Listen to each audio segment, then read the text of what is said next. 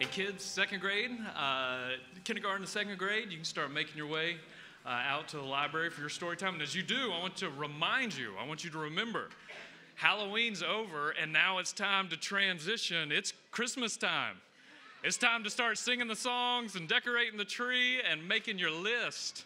So one thing, kids who are staying, you can use the bulletin to start working on your Christmas list. And I kind of feel sorry for kids because I don't know where you go to collect all the things in one place that you need to have on your list. So kids, part of your assignment this afternoon, I want you to ask your parents, say, tell me about the Sears catalog. So here's this thing that existed that was amazing and no longer exists. But it was this catalog that Sears would send out, and if you can imagine, they would mail it to every home in the country, and it was over 1,000 pages. I mean, it was the size of a phone book, which you also don't know what is. And it was filled with every imaginable thing. And part of the allure of Christmas is that you would spend hours going through it and circling and recircling and trying to get your list together. I can still remember the emotional pull on page, I think it was 137, that had the red Chicago Bulls starter jacket that I just lusted after with all of my being when I was in seventh grade from the Sears catalog. And it's kind of imagine to think that just doesn't exist anymore. And at one time, Sears was the largest retailer in the world. And their headquarters were the largest building in the world. They were the largest employer in the world. They were the largest publisher in the United States. And, 30 years later, it's just gone. And so kids, I want you to keep in mind, one day, 30 years from now, you'll be sitting around at Thanksgiving with your siblings, and you'll be talking about something from your childhood, and you'll be like, you remember, what was that? Who made that phone that we were so obsessed with and we wanted? It was what's it, the pear? No, it was Apple. Or you remember when you used to have to type with your hands, you had to type in things into the computer to get information, and we had something what did we call it? Did we call it go goggle that? Was it goggles? No, it's Google. And see, there's something either Amazon or Apple or Google or Tesla, one of these massive, they're just not going to exist 30 years from now. The trouble is you don't know which one it's going to be. And so you think, all right, how can something so majestic, so stable and strong, how does it fall? How can that happen? We're looking at the plagues, and as we go through Exodus, we're in Exodus chapter 7, and we're going to go 7 all the way to 10:29. And then we're just going to hit some of the highlights this week and next week. And as we journey through Exodus, one of the key questions we're asking is, all right, how does this happen? This, in many ways, is a case study on one of the mightiest empires and the most powerful people on the planet that the world has ever seen, and it's this dramatic and cataclysmic fall. And so as we go through this, one of the key questions, all right, the children of Israel, how did they move from being this oppressed multitude of slaves to this free, self-governing people? And how does Moses go from being a stranger in a strange land to become this leader and this founder? And both of these transformations are going to require a clash of civilizations. So here we see this clash, and we're going to go and looking at the plagues. And so in your bulletins, you kind of see the plagues kind of written out in a couple different ways. In the kids' bulletin, this actually might be more helpful for everybody. Emily put it in picture form so you can see the pictures, and you just sweep through the plagues, and they run from the stomach-churning discomfort of the spoiled water to the cringe-inducing invasion of the frogs, the exasperating annoyance of the lice and flies, to the economically devastating sickness of the animals, to the personally debilitating pandemic of the boils, to the environmentally disastrous hail and locusts, to the shockingly eerie and terrifying total darkness, and then culminating in just the devastating, heart-stopping sadness of the death of the firstborn sons. And in many ways, this is a terrifying tale, a tale of how the mighty can fall, how an unrepentant leader can bring devastation on his people. But it's also a tale of a redeemed people and how God will repeat over and over in this whole section is that there's something he wants you to know. So there's something we're supposed to learn. We're supposed to learn in this account that the Lord is supreme, not only over Pharaoh, but of all of creation. We're supposed to learn that the Lord will not tolerate injustice, especially oppression of the vulnerable. We're supposed to learn that when the Lord publicly humiliates Pharaoh, that he's going to judge them for his oppression and he will redeem his people. We learn what type of God is, but we also learn a whole host of other things. So this morning, we're going to look at a couple of the lessons we learned, 3 of them. And then next week, we're going to add 2 more lessons. But we kind of look at, when we look at Egypt, one of the things we're meant to learn is what's the true nature of this house of bondage. When we look at the plagues, we're supposed to learn what type of surgical strikes does God unleash to help set us free from that house of bondage. And when we look at Pharaoh, we learn how the mighty can fall. Or not just the mighty, how anyone can fall. So a couple lessons. Let's start first, Egypt. What do we learn? We learn about the true nature of the house of bondage. Going all through Exodus, whenever they look back and they refer to Egypt, God always refers to it as that house of bondage. But what is Egypt? What is it meant to symbolize? As we go through each of the plagues, these aren't just kind of random acts of violence. They're all very symbolic. He's striking at a worldview, a way of seeing the world. You know that kind of old joke, denial, it ain't just a river in Egypt. Egypt, I don't know how to make it rhyme or anything. Egypt's not just the city in Egypt. It's meant to demonstrate and illustrate something so much bigger. Augustine talks about there's 2 cities. There's always been 2 cities. There's the city of man and the city of God. He said 2 cities have been formed by 2 loves. The earthly city, the city of man, by the love of self, all the way to the point of contempt of God, and the heavenly city, by the love of God, all the way to the point of contempt for self. The former, the city of man, in a word, glories in itself, but the latter glories in the Lord. This one seeks glory from men, but this one, the greatest glory is God. This one lifts up its head in its own pompous pride, and this one says, "Thou, O Lord, are the lifter of my head." In many ways, Egypt is meant to symbolize the pinnacle of this earthly city of man. And so everybody who's ever lived in a kind of a highly prosperous place that's filled with the world's winners can recognize what's happening in Egypt. So a couple things to know as the plagues strike. If you have your bulletins, or I'm not sure, Egypt. Egypt, the first is Egypt is the most fertile and abundant land in the world at this point. Remember, this is a place of agricultural plenty, and this is the place everyone in the world goes to when there's famine. Remember how many times I was just reading Genesis up until this point, every time a famine comes to the land, the first reaction is, we need to go down to Egypt. That's where the food is. That's where the prosperity is. And so part of the reason why is Egypt, in many ways, they could have been tagged the Sunshine State, because it was always sunny. And the way the agricultural cycle, they weren't dependent on pesky, uncontrollable things like rain.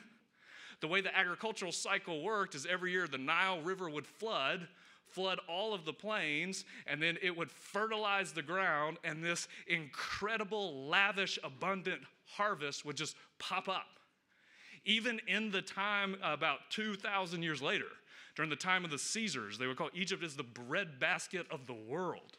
It's where all the world's food is. But because of this, it created this cycle where the sun and then the Nile were personified as the gods, the being, the things that bring us fertility and life and prosperity.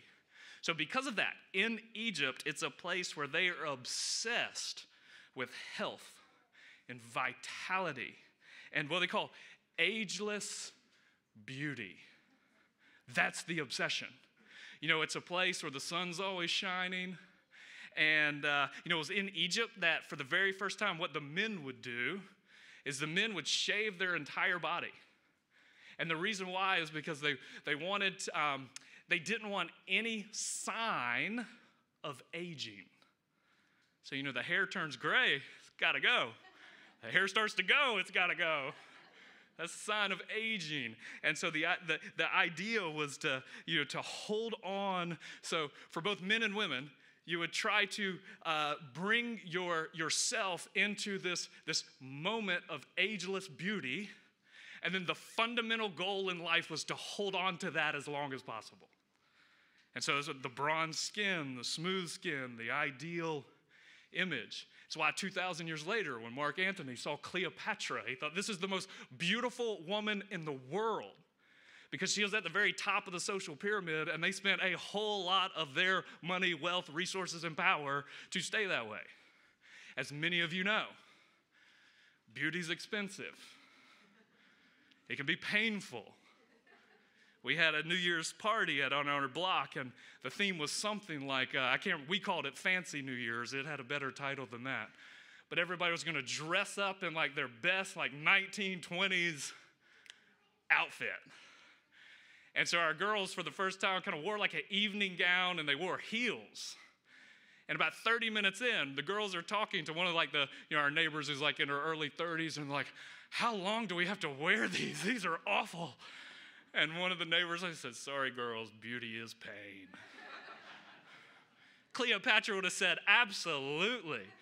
And it is worth it. I've told you some of this before, but this illustration is from 2002. When I was a youth ministry in 2002, one of the things I thought was unnecessarily oppressing the girls in our youth ministry was this false image of what beauty, true beauty, really is. So this was in the time where Friends, the Friends craze, and Jennifer Aniston had just been labeled by another thing that doesn't exist anymore, this thing called People magazine. And they would put out these magazines, and they would have the most beautiful person of the year, and she won it. And the tagline was Jennifer Aniston's unassuming beauty. So the image, the idea is that she just rolls out of bed like this. So I put our girls on. We did about a month-long research project. You see how fun I was as a youth minister. We did a month-long research project where we started researching what does her monthly beauty regimen actually cost. And this is $2,002, so who knows what it'd be now. But then it was $11,000 a month. See, that unassuming, one of the girls was like, oh my word, she spends twice what my daddy makes in a year. That's unassuming beauty for you. And of course, everybody in Egypt at the top of the pyramid would have said, absolutely. This is what life is all about. You find the ideal image and you hold on to it for all it's worth. And what that meant is there was this whole supporting cast of symbolic gods who were all meant to serve kind of those impulses. So Hecate was a god of fertility, and she was shaped in the image of a frog, as a frog, but it was the image of fertility. And the bulls were emblems of masculine virility and strength, and the cow was an image of rebirth and rejuvenation. Even the dung beetle was celebrated as the image of how life can come out of death and immortality, and you can rise. And so this whole supporting cast of gods to help you. So what that meant is in this world, change is very unwelcome. You get things the way you like it, and then you do not change. You hold on to it. But it was also a world that was obsessed with the visual. Kind of the technical word, the visual was given epistemic preference. It's the reason why they wrote in hieroglyphics, in pictures. It's not because they didn't know how to write. It's because the visual was supreme. It was a world of pictures, a world of images. And then there was a technologically obsessed world, but it was one of the most advanced technological civilizations we have ever seen.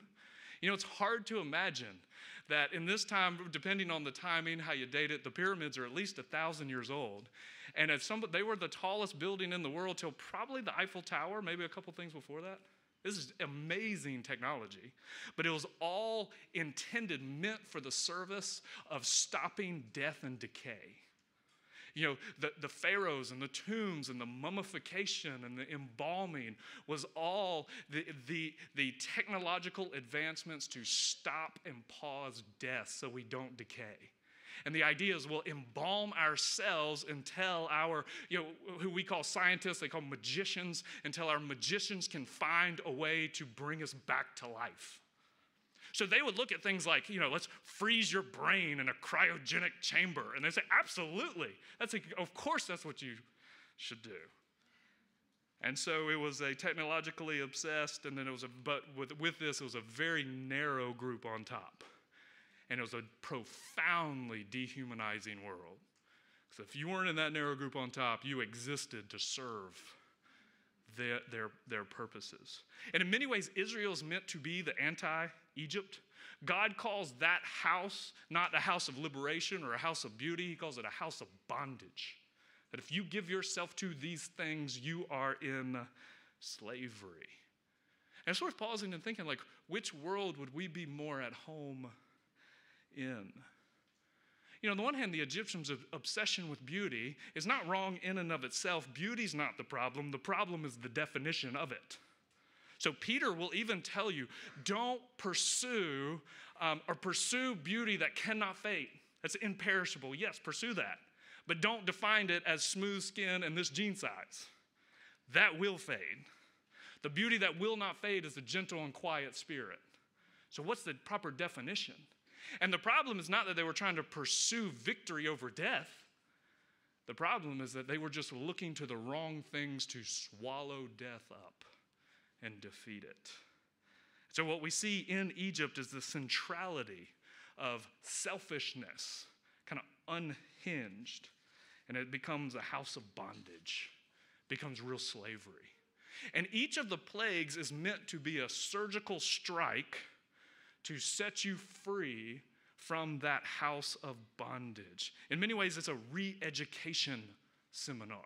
You're supposed to learn where your hope is and where healing can really be found. Now, as we go through the plagues, a couple of things I want you to see is the way they can be structured. The literary structure, we call them the 10 plagues. In a lot of ways, you can call it the 9 plagues plus the 1. That doesn't quite have the same ring as the 10 plagues. And even plagues is somewhat of a difficult word. Only the 10th is called a plague. All the other ones are called strikes or blows. And so remember what we looked at last week from chapter 4, where God has told Pharaoh that you have my firstborn son, and I want you to set him free. And Pharaoh responded, who is the Lord that I should obey him? And so remember the context is this is a hostage situation. God's firstborn is being held hostage, so each one of the plagues is an intentional strike to strike him and say, let him go, let him go, let him go, or I'm going to have to bring out the bigger guns each time. And you can look the way it's structured. There's 3, and the literary structure, as you can see how each one of them are set up. So plagues 1, 4, and 7 are all set up the same way. You can see in chapter 7.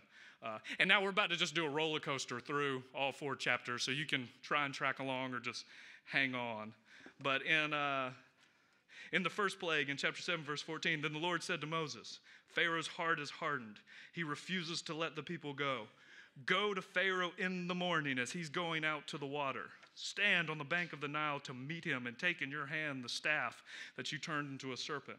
And you shall say to him, the Lord, the God of heavens, the Hebrews, has sent me to you, saying, let my people go, that they may serve me in the wilderness. But thus far you have not obeyed. And thus said the Lord, by this you shall know that I am the Lord. So the first one, notice, go to Pharaoh in the morning. And then find the beginning of 4 and 8:20. And the Lord said to Moses, rise up early in the morning and present yourself to Pharaoh as he goes out to the water, and say to him, thus says the Lord, let my people go, that they may serve me. And then you can go to number 7, plague Plague 7 in chapter 9, verse 13. Rise up early in the morning and present yourself to Pharaoh and say to him, thus says the Lord, the God of the Hebrews, let my people go, that they may serve me. So 1, 4, 7, all structured. You go to them in the morning. You announce. Here's the announcement. And then for 2, 5, and 8, each one is framed by, it says, go into Pharaoh and say to him. Beginning of number 2. Beginning of number 5, chapter 9, verse 1. Go into Pharaoh and say to him. The beginning of number 8 in chapter 10. Go into Pharaoh and say to him, I have hardened his heart. And then number 3, number 6, number 9, it's all the same thing. It just says, now rise up and act. So each has a intentional literary structure moving in those movements of 3. And one of the key ideas is to teach Pharaoh and to teach us that these aren't just flowing in natural current. They are purposeful and deliberate actions. So you can kind of frame them as 3 different clusters, kind of the literary movement. But also there's kind of a logical or almost theological unit to each of them in pairs. So you look at pair 1. In the first pair, with the Nile and the frogs, the waters turn to blood and the frogs emerge. And this is destroying and given a parody of the life-giving power of the Nile. And then the second pair is the gnats and the flies. And these are irritating pests of insects that come upon the ground and just make up from the ground that make life miserable. And then the middle pair, the cattle and the boils, widespread disease afflicts first the domesticated animals, which is the source of their lavish wealth. And then it affects the people, the humans. It touches them. Then you have the hail and the locust. That comes from the sky, and it wreaks havoc on the crops, which is really the mainstay of the food supply and their security and their reason for thinking their superiority among the nations. And then the final pair is total darkness and then death. And even in their frame, we start with the Nile and we end with the sun, the 2 sources of our life and vitality, the things we love and what we worship and what we put our hope in. They're both being snuffed out. So there's a movement from the waters to the earth, to the living things on the earth, to the heavens, culminating in the sun itself. And it's really as if creation, the movement in creation from Genesis 1 is now working in reverse. And creation is working backwards. And the idea here that we're supposed to learn as we see this is that when you violate God's design, you unleash the forces of disintegration and chaos into your life.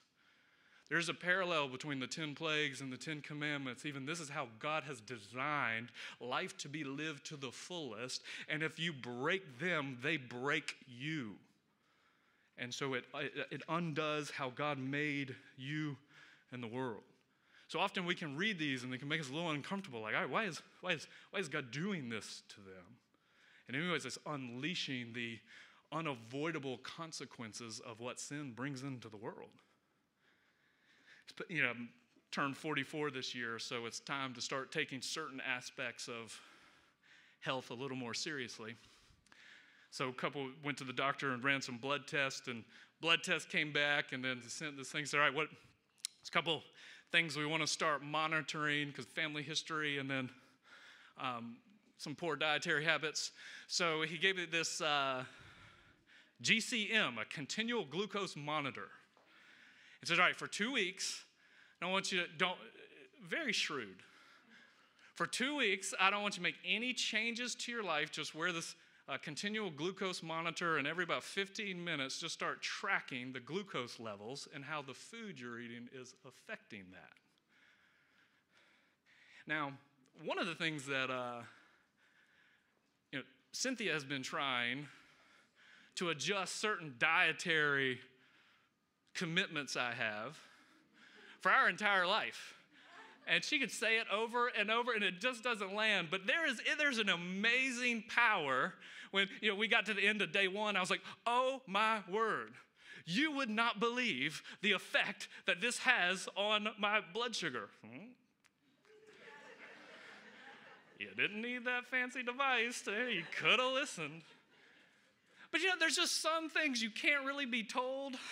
You have to be shown. And then once you're shown, it just kind of changes the way you see life. One of the things, the plagues, God has told them all of these things, and they are a living demonstration to show you the futility of putting your health and your hope and your life into these things. They're being shown this. It's a strategical strike on the world of Egypt.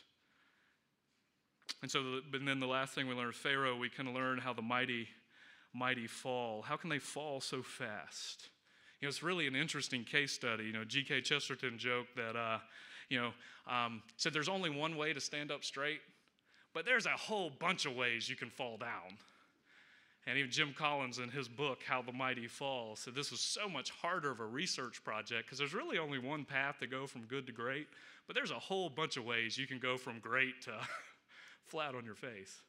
And as you look, you say, all right, what's happening here? What causes the collapse and the fall for Pharaoh and Egypt? And if we try and look at it from Pharaoh's point of view, there's a lot of things you see. He slowly loses one by one all the sources of his confidence and his command and what he has under his control. Even his own supporters counsel him to surrender and submission, but he's going to double down and not relent. Because, the last thing a strong ruler can do is appear to be weak. And this is a show of strength. It's hard to kind of know what is just stubborn, stiff-neckedness. Think about the difference between, all right, what's the difference between Pharaoh and Abraham Lincoln? In the middle of the Civil War, over and over, Lincoln's counselors and advisors were saying, you have to surrender. You have to stop this. You're going to ruin us all. And he didn't. And we're very glad and thankful he didn't.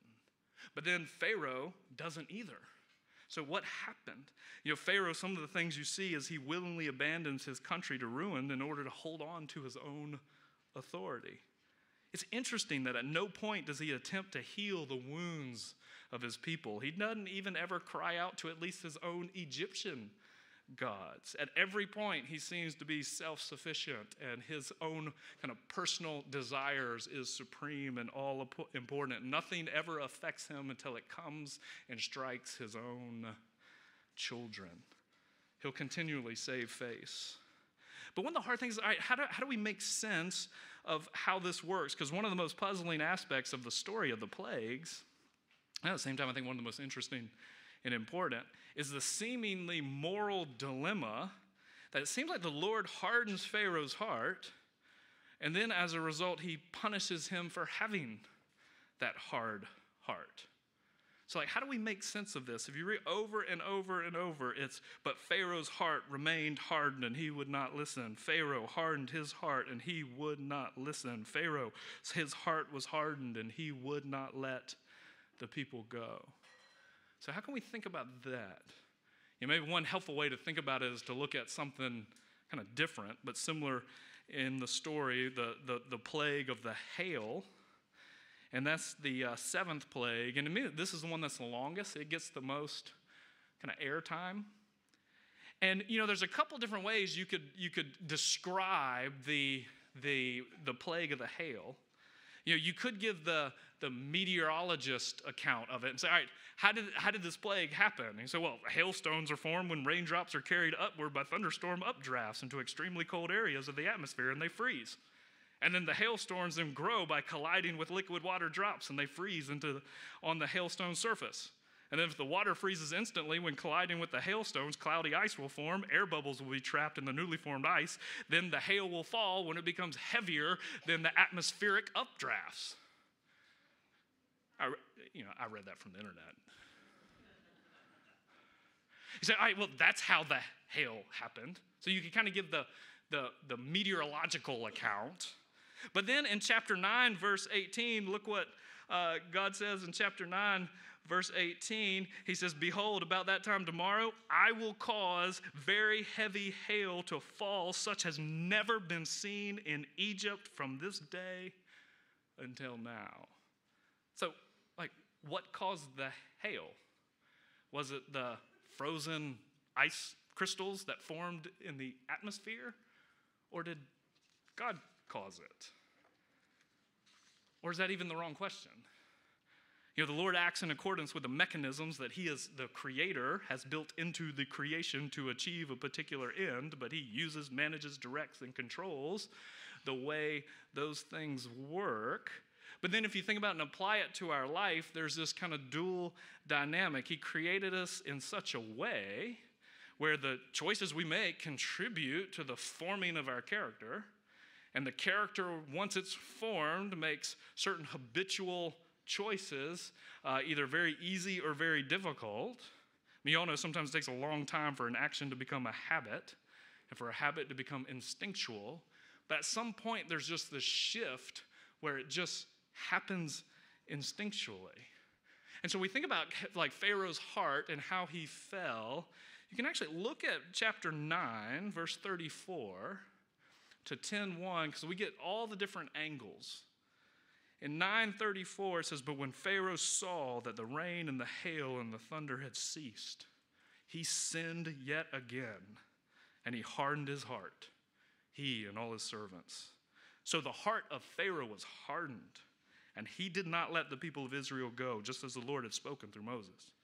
In 10:1, "Then the Lord said to Moses, 'Go into Pharaoh, for I have hardened his heart and the heart of his servants, that I may show these signs of mine to them, and that you may tell in the hearing of your sons and your grandson how I dealt harshly with the Egyptians, what signs I have done among them, that you may know that I am the Lord.'" And so you could tell the story of Pharaoh's heart really from three different angles. You could kind of tell it to be interesting if you could like take a cardiologist back to Pharaoh and put him on the EKG machine, and the cardiologist maybe could tell one story. Who knows? Maybe there was excessive plaque buildup. But you can also tell the story from Pharaoh's perspective, where he's making these moral choices, where his heart becomes increasingly set in its ways and committed more and more irreversibly to a certain course of action that's going to bring upon genocide for his people and destruction for his land. But then the other, you could look at the perspective from the Lord, as the Lord who's the moral ruler of the universe. And at some point in Pharaoh's life, this point of no return had been reached, and the hardness of his heart must now be judged and certain consequences imposed upon them. So on the one hand, from Pharaoh's perspective, we're reminded, forcefully reminded, that the choices we make are both the privilege and the price of being human. I mean, we learn that we're responsible people and our choices really matter. It's a privilege. You're called to make responsible choices, given the opportunity and obligation to live in the light of the foreseeable consequences. That's the price we pay, for good or for ill, for fashioning a character. But on the other hand, we learn that God is sovereign and he rules over these things. We are responsible and he's sovereign. And sometimes making sense of that can be difficult, but another G.K. Chesterton quote, he said, so much of the things we believe in orthodoxy, he called it the divine dance. He says, with one hand you hold on to one truth, another hand you hold on to another, and sometimes it just shakes you. And the goal is just not to let go. So Jesus is fully God, and we hold on to that, and he's fully man, and we hold on to it wherever it pulls. And on the other hand, God is absolutely sovereign, and then we are responsible agents, and we hold on to these things. And so possibly, the most obvious truth looking through these plagues as we go through the story is of the immense and irreversible and irresistible power of the Lord, who has total command over every possible resource and has total sway over the total field of human life, over every person, every place, every event. All things and everything and all people lie uncovered and lay bare before his eyes, the one with whom we'll have to give an account. And so it's just worth pausing, because the supreme danger for Pharaoh and the supreme danger for anyone that could fall is think about, all right, what areas am I tempted or at risk to harden my heart towards? Where have you been dulled in your conscience and stopped listening to the word of the Lord? Pharaoh's problem is he ignored the word of the Lord. He insisted on his own way. So where in your own life are you tempted to become hard? And then another thing we learn as we walk through the deliverance, I'm amazed in this whole scenario, is you ever wonder, like, what are the people doing? You know, we actually don't hear from the people from 5:21 all the way until about 15 as the story sweeps on. It becomes more and more kind of this contrast or conflict between Pharaoh and Moses, and we see this incredible power being unleashed by the Lord, but all of that power is unleashed for the purpose of their deliverance, of achieving redemption for his people. And all throughout the whole episode, they're silent. You know, the last word we heard from them in 5:21 was a word of complaint, a word of revulsion at Moses, a word of despairing towards God and saying, look, you promised us something, and not only have things not gotten better, it's gotten worse. These are not the kind of people you think would deserve this display of power and this tremendous display of affection. So one of the things we can say with certainty as we go through this story is the wonder of divine mercy, where the Lord's people, who are the subject of his saving activity in this deliverance, this people destined for deliverance, they did not deserve it. But their job was to open humbly to receive it. And one of the reasons we do communion here every week is because we're reminding ourselves of this lavish gift of the Lord to give the body of his Son and the blood of his Son to purchase our deliverance is not something that we have earned throughout the week, because we are the ultimate Egyptians with smooth skin and no hair and perfectly shaved body. That's not why we've earned it. We haven't earned it at all. But humbly, joyfully, we receive it as a lavish gift of mercy. So here at Trinity, we do communion every week. And the way we do is you come to one of the stations and you take the bread and then you dip it in the wine as two symbols of the deliverance that he purchased for his wayward people. There'll be two stations up front, two in the back. The one in the back corner is gluten-free. And so I'll pray, and then once I've finished praying and our servers are in place, you come. So Lord, we thank you for your word. We thank you for the power that's displayed in these plagues. We pray that you would help us not to be the kind of people who give themselves up to the world of the Egyptians. But we learn the lesson. We learn to look for where true beauty can be found. We learn to look where the true defeat of death can be found. So we pray that no one in here will stumble and fall as Pharaoh did, with a hard heart insistent on their own ways, but we would be humble and open to hear your word, to receive your grace, and to respond joyfully, thankfully, and faithfully. And this we ask in Christ's holy name.